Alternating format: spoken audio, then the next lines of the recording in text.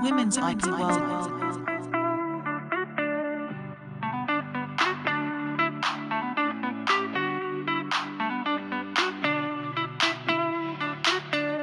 Women's IT World.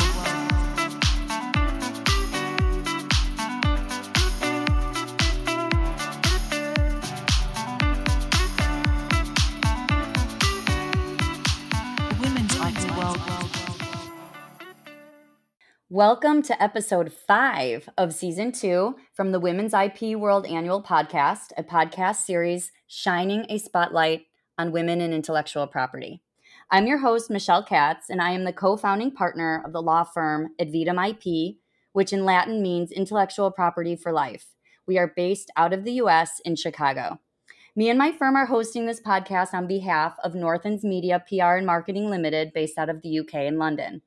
They are the publishers of the Women's IP World Annual and the Global IP Matrix magazine. The 2022 Women's IP World can be found digitally at www.womensipworld.com. Again, that's www.womensipworld.com.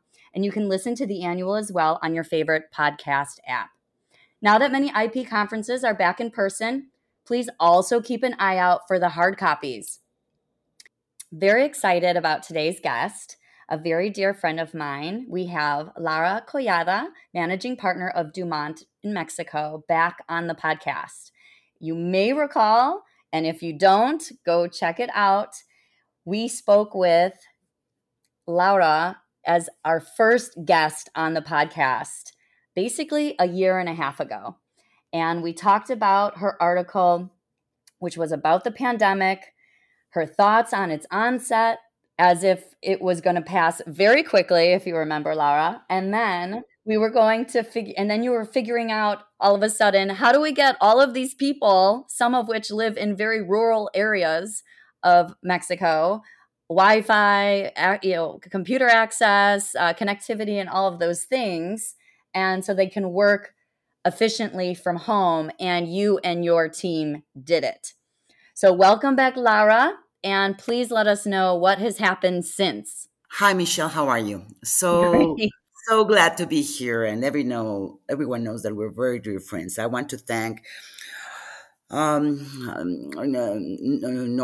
and the magazine for the opportunity again of having this podcast. Well, I think, Michelle, that first of all, things have changed all over the world, but in Mexico, we are still dealing with COVID. And it has completely changed our way of socializing, working, and so on. We still have measures. We still have to wear masks on a daily basis. But everything is open by now. We're still dealing with authorities that are closed and are only having like these one-to-one meetings, for example, at the Patent and Trademark Office. But well, life has changed, and I think, as you said recently, the only constant in life is change. Okay, so we have to. We have been resilient, and we have tried to accommodate all the changes. But I think that, as you said, now that we have had in-person conferences again, and we are getting to normalcy, we are all influenced by what happened the almost 3 years, no, in these past 3 years. Mm-hmm. And business-wise, I have to tell you that even though that we have returned to the office, we kept a hybrid system, okay? Because also, as we have talked about it many, many times, these changes in life made us feel and think that life could be different and probably easier. So, because of the legislation, we are not able to return still all the personnel to the office. It's 80 or 90% the ones that can be in the office. And that made us realize that a lot of people wanted to keep working at home, and we still do it, and it has been very, very efficient. But from the other side, at least in a country like mine, it took a toll emotionally for all our personnel. So we have been doing a lot of things about that. For example, we are speaking about a very new idea that's called the emotional salary. Okay. And what is an emotional salary? For example, allowing people, if almost everyone is returning to the office, to keep I don't know, working at home. And also, for example, we hired a service of emotional therapy in the office. Okay. Um, I think that for you and for many other our listeners that live in countries that tackle the pandemic in a much more efficient way than Mexico, probably you are not encountering these issues. But imagine that we started with this therapy service, that it's great because all our personnel can go to psychological and emotional therapy. And we thought in the very beginning that, well, just a few are going to have therapy because we thought that just few of them. No, no, it is crazy. It's like 40 people taking emotional or psychological therapy because what is how could I say this, the losses and everything that they have to tackle during the pandemic, and they are learning to live in a different way. So that is part of what we are trying to work in the office, working with what we are calling emotional salary, giving all these benefits and perks, because business wise they are working so efficiently and everybody is getting to their goals. And um, professionally speaking, they are thriving. But personally, some of them were a wreck after the pandemic, and with many questions of how to be a survivor of this worldwide episode. No, so I'm very happy that you know that I'm passionate about inclusion and diversity and try to solve issues that are more about the people, the person, than professionally. Because, as I've told you many, many times, we all do the same. Some of us with better quality, or some have better social skills, or some of them are problem solvers, but we all do the same. And I think that having experienced a pandemic worldwide, we have to turn to the person and make the persons happy and balanced. And if we help our colleagues, um, our work office will be working much better. I have to tell you, Laura, that is really exceptional. And I don't know that I have met anyone who has a formal implementation for mental health. We talk about mental health, and that there's been globally an increase in certain mental issues like anxiety, for one. And there's many. But and also in the realm of kids, anxiety has really spiked, um, as a result of the pandemic. So I think what you're doing is so commendable and so necessary. And I hope to hear that more firms, more companies in general, are really paying attention to the mental state of their personnel. Because if you don't have, what we say, like, if you don't have your health, you have nothing, right? And sometimes we really mask, right, how we're doing, um, mentally, right? We get into the physical ailments, but not necessarily mental. And so I think it's fantastic, and I hope and I expect that you're going to see great results for your personnel, as individuals, but also in the collective, and how Dumont, progresses from here. Um, I think, Michelle, that you're right. I think that many firms are not taking under consideration mental health of their personnel. And let me tell you, it started in a very, I could say, funny way. When we came back to the office, we said, okay, we haven't seen each other for so long. Let's have a small gathering. We have uh, nothing formal like beer and wine and chips and whatever. And there were so many people that I did not recognize. Mm. Some of them were very thin. Some had gained a lot of weight. Some were very emotional, like crying at the gathering, like bursting into tears, you know? Like overcome with the emotion of being with each other again. Yes, but not in the good way to say it that you could tell that something wrong was happening, okay? And all of a sudden, Mm. a lot of people was crying, okay? So I there were speeches and all of them were very heartfelt and whatever, but when it finished I said, okay, here there's something wrong, okay?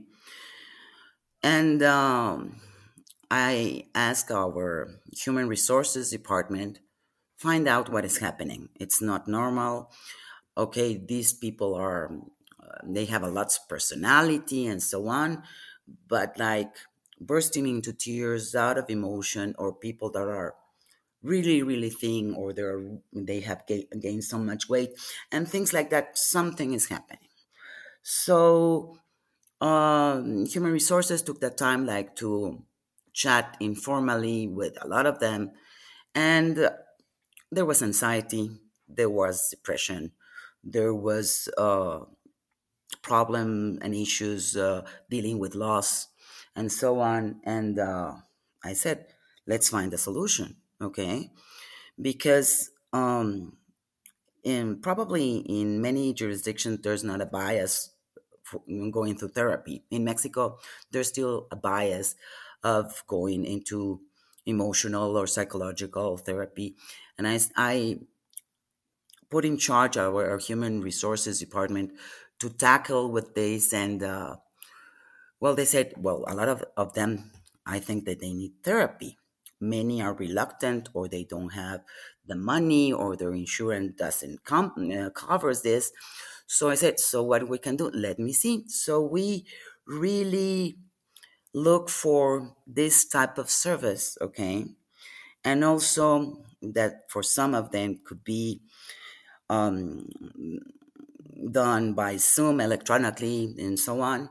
So we hired a company that provides um, therapy. And it is great because even though we paid for it and so on, there's a confidentiality agreement. We don't know about any of the issues our employees. It's like very well designed. And well, the only thing that we know is that someone at the office is taking advantage of this benefit. And let me tell you, people are dealing with their issues. I can see that people are gaining weight or are losing the pounds. People is exercising. I can hear laughs at the office. So it's great. It's working. Okay. And at the month, my partners and myself took this decision because it is important not to see just how a person is doing physically, but also mentally. No, nobody can work with anxiety. Nobody can work with depression. The results are going to be awful if you don't address all these situations. No. Yeah, they'll be inferior. Yeah. They may get the work done. I mean, people get their work done, but not in a probably they could do it better Yeah. without these other issues. So that's one of the things that was a result of the pandemic, and I can tell you, I'm very happy of uh, implementing this benefit. But it was also a program, and we have decided that regarding the pandemic, and if we have a sixth wave and whatever, it will be a continuing program at the office. Okay, and I would like to as you said, to see other firms implement something like that, and to look for the well-being and the balance of their personnel. No, if we want to be successful firms, it's you have to look for your team. So that's on one side, and then the other side, you also know that I'm also very keen on D&I, diversity and inclusion issues, and we have covered almost all minorities at the office. And for the first time, we have hired a disabled person. He is a hearing impaired and he has speaking disabilities. So we are learning sign language at the office, and it has been Oh, wow. amazing. It has been amazing because what we saw as giving it an opportunity, he's teaching all of us. He has Mm-hmm. teaching us how professional he can be, how nice. He communicates so much with a smile, and he's teaching us all of signs. And he has become very popular at the office, and his work is so good, so good. So what kind of work is he doing? And he works as systems. It's amazing the effort of his parents. He was born like that, and he went through school, and he has a degree on Like software computer systems? engineering and some computer systems. I Yeah, see. Okay. so he services all the Yeah. departments. He services trademarks, patents, and so on. And we're learning.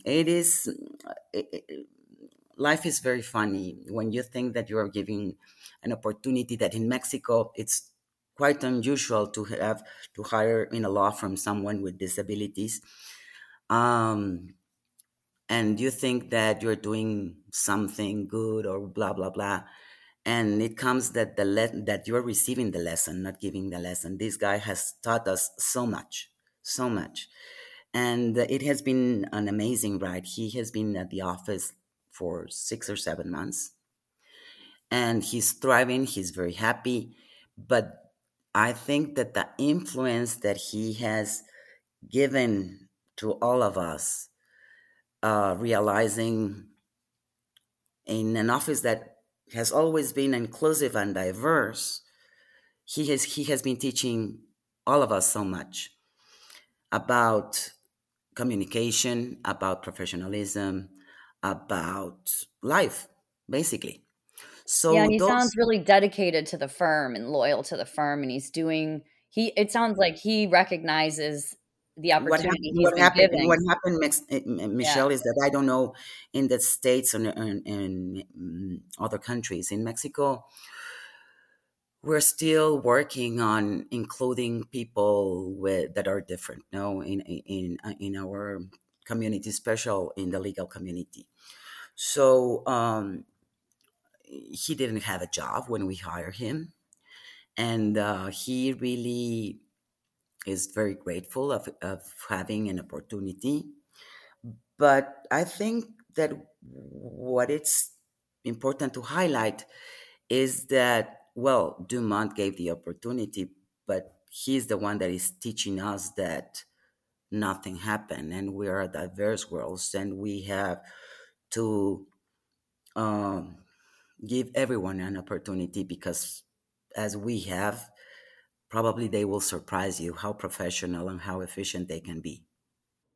Well, Laura, you and your team are doing great work, doing great things, and it all of this enhances the ability of your firm. And I congratulate you on that. And then we are going to take a quick break at this point.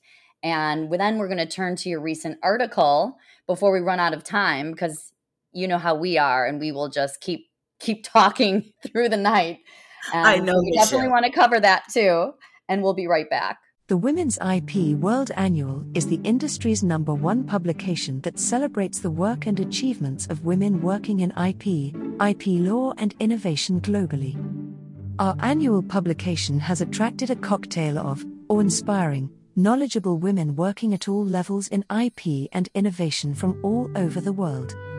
We are proud to share our platform and profile many inspirational women by sharing their industry knowledge through engaging thought leadership literature, stories, and personal experiences.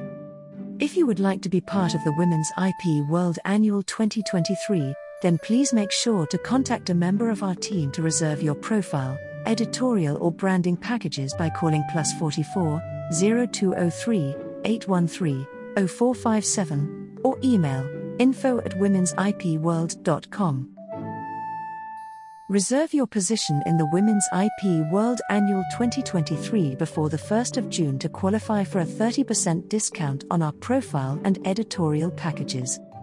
The Women's IP World Annual 2023: Profiles, Articles, Rankings, Experience, Achievements, Accolades, plus so much more. Welcome back, everyone. I think you're going to find this article extremely informational, and I expect you will have learned something just to clue you into where we are in the hard copy and the electronic as they mirror each other.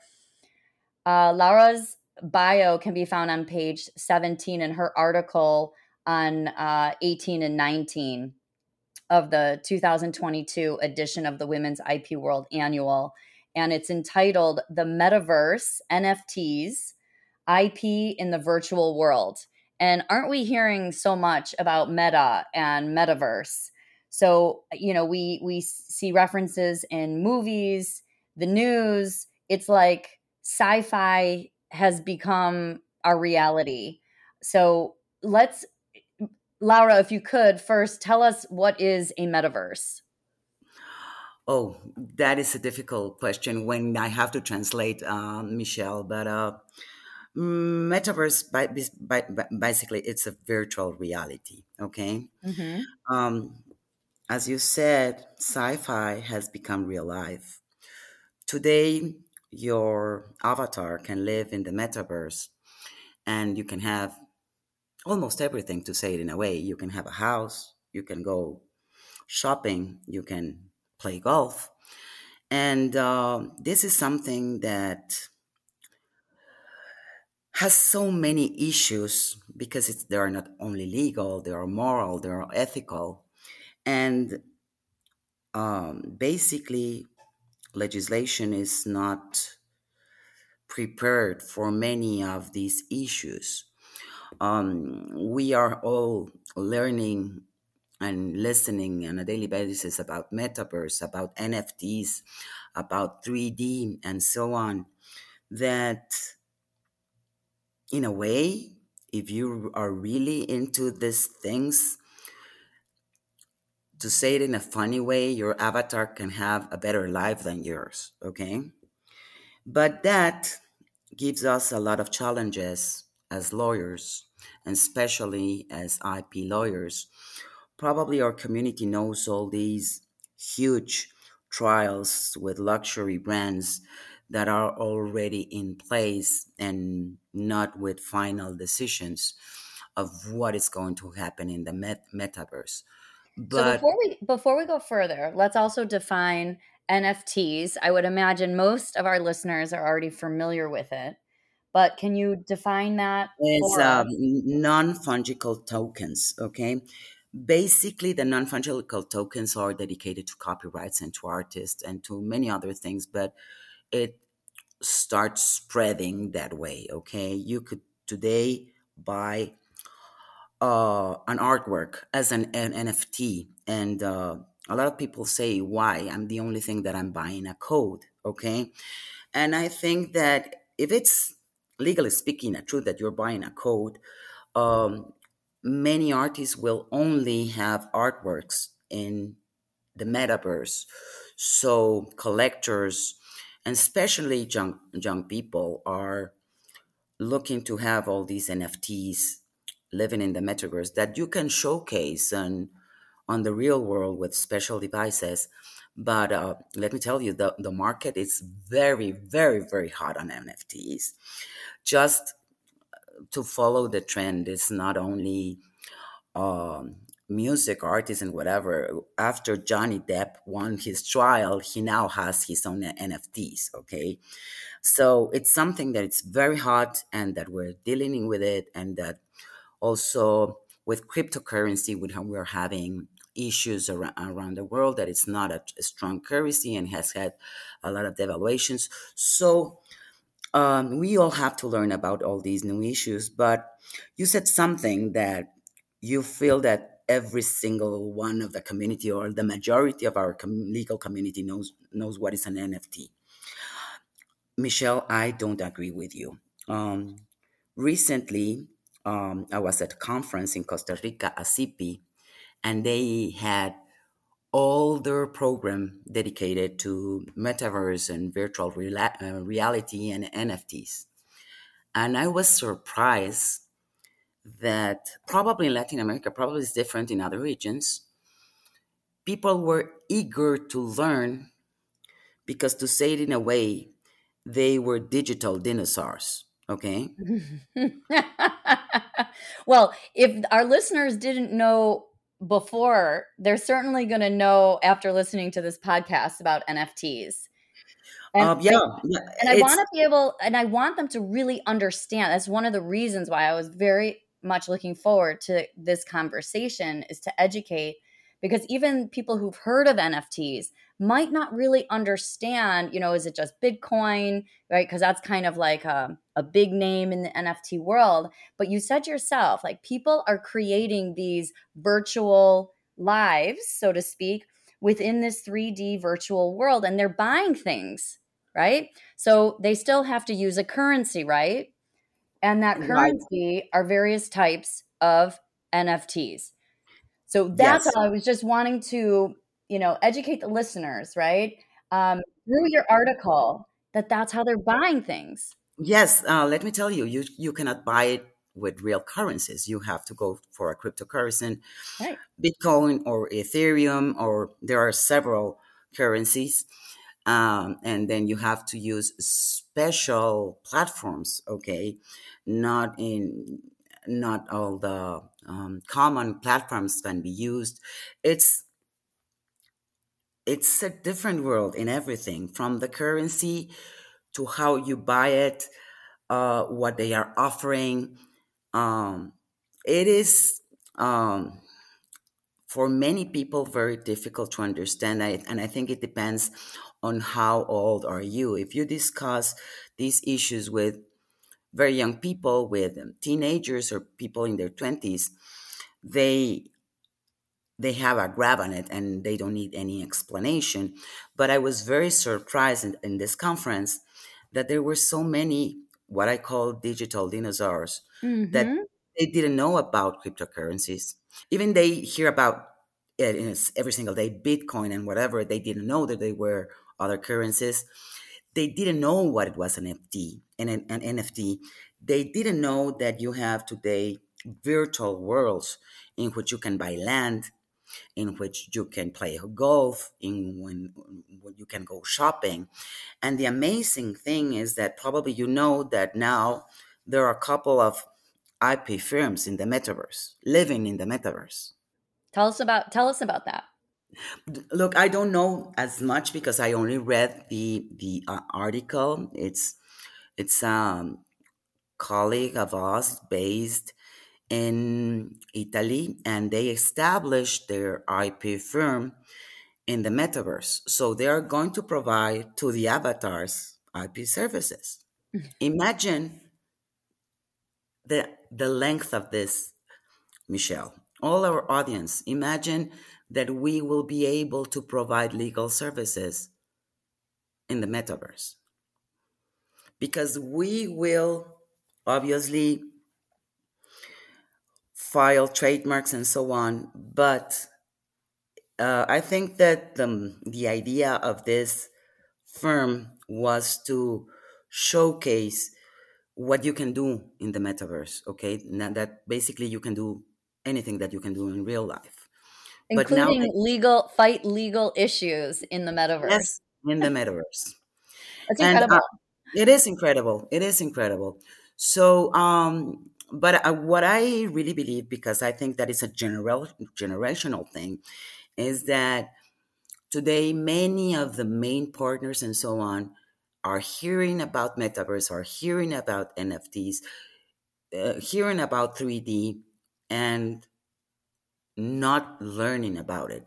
I think that many of our services will shift to provide services related to the metaverse. Okay, and I started studying because I used to consider myself also a digital dinosaur, and even filing a trademark for goods and services in the metaverse needs some kind of introspection, because obviously in the only part that those goods and services are described are in the USPTO, because probably the states is the jurisdiction that is doing more things related to metaverse and to NFTs and so on.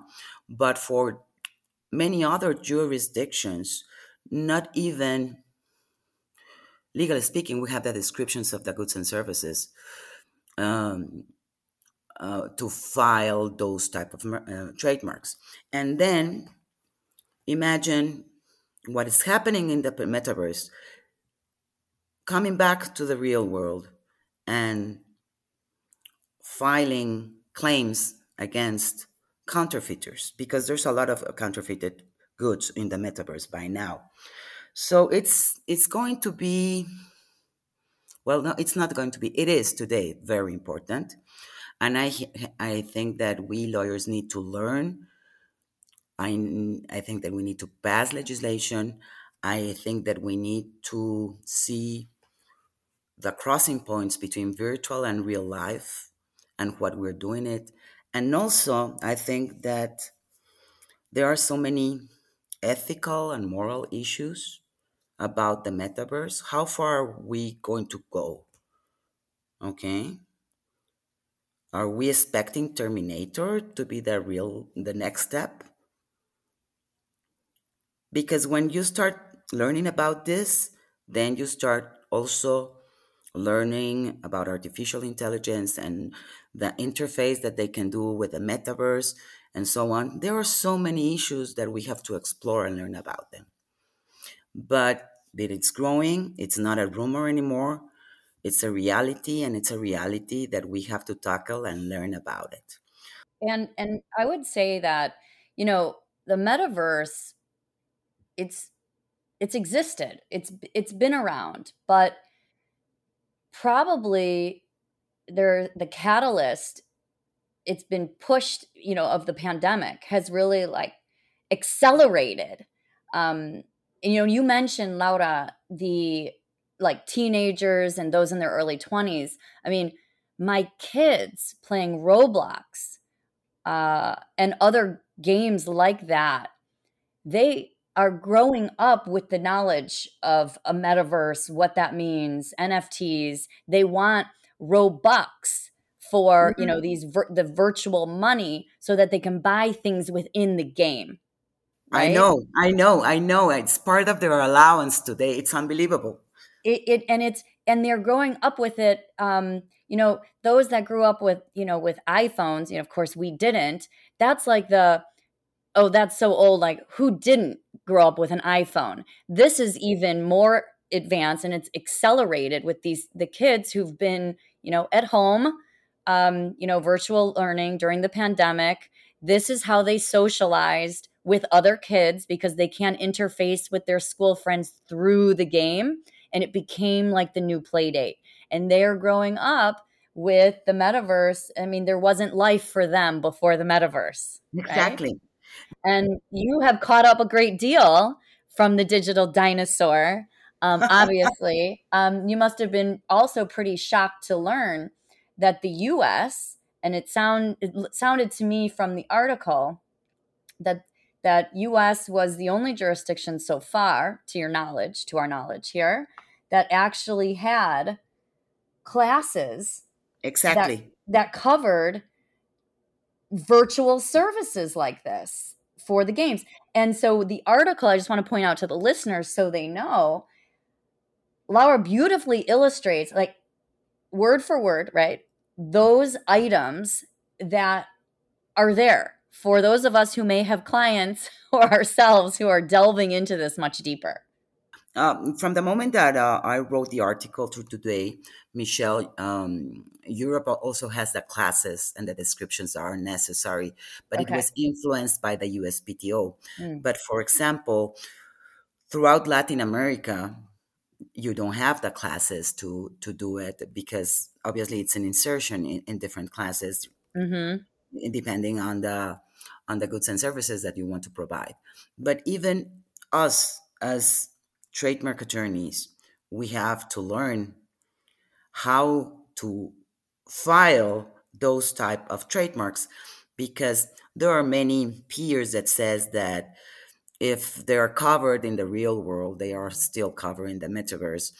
And there's a lot of debate on that, okay?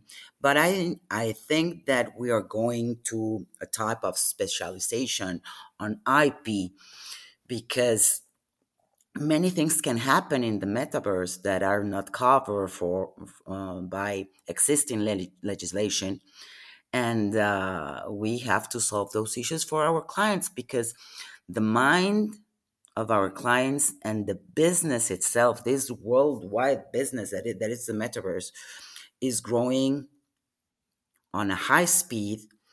You can see the cost of NFTs and that they are selling on a daily basis, and it's what it's happening, and we have to. I would say we have first of all we have to learn and understand because for me, and probably I'm very candid about this, but for me it was difficult to understand why would someone would like to have tennis shoes in the metaverse, very pricey tennis shoes in the metaverse, or a luxury bag in the metaverse. Okay, probably because I'm a generation that likes physical reality. Okay, if I pay a large sum of money for a luxury bag, I like to see it, I like to touch it, I like to wear it, and so on. For me, it was very difficult to have make that step and understand why all these things are happening in the metaverse. Why buying land, constructing a home, building a home, having a membership in a golf club in a virtual world would be important. And you're correct, the pandemic made this to have a speed in which lawyers are basically catching up. As it is usually the case, the law needs to catch up, Exactly. and so do the lawyers. So it's why I think this article will be very interesting for our listeners. And I wouldn't be surprised if we see you, Laura, or others that are well versed in this area on the speaking circuit. Because as adults, right, we, and I don't want to say older generation, but a bit, right, compared to the kids who are really growing up with this, we need to we're educating each other on the subject that our kids are like, they're growing up with, as like ABCs. I think that uh, most probably many of our listeners would learn more from their kids than from reading any amount of articles, okay?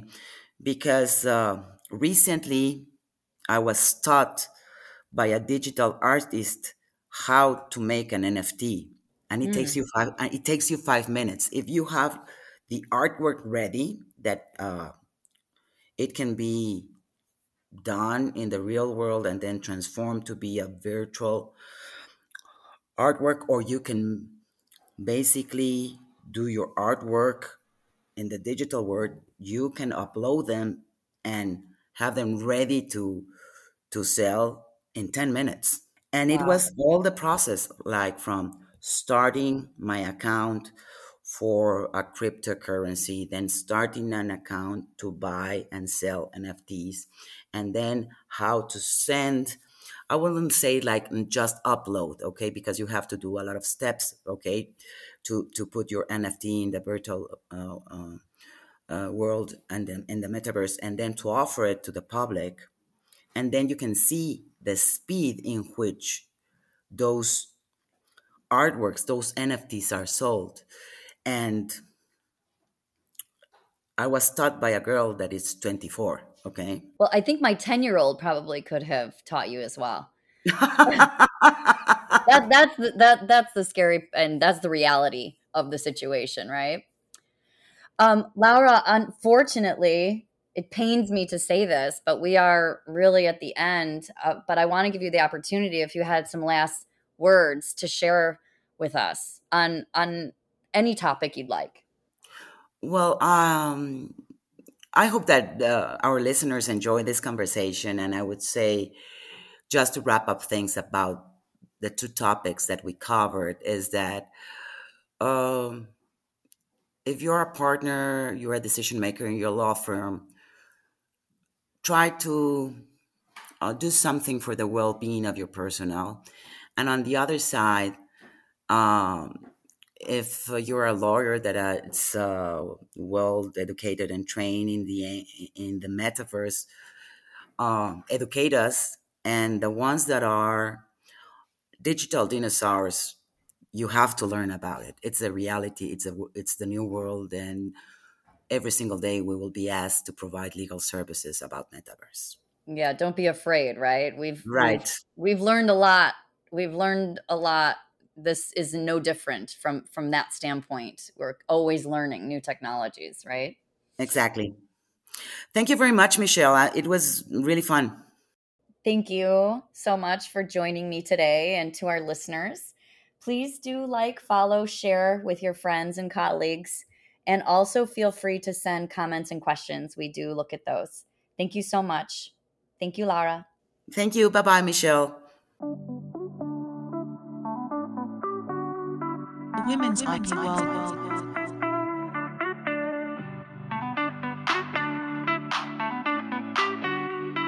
The Women's IP World.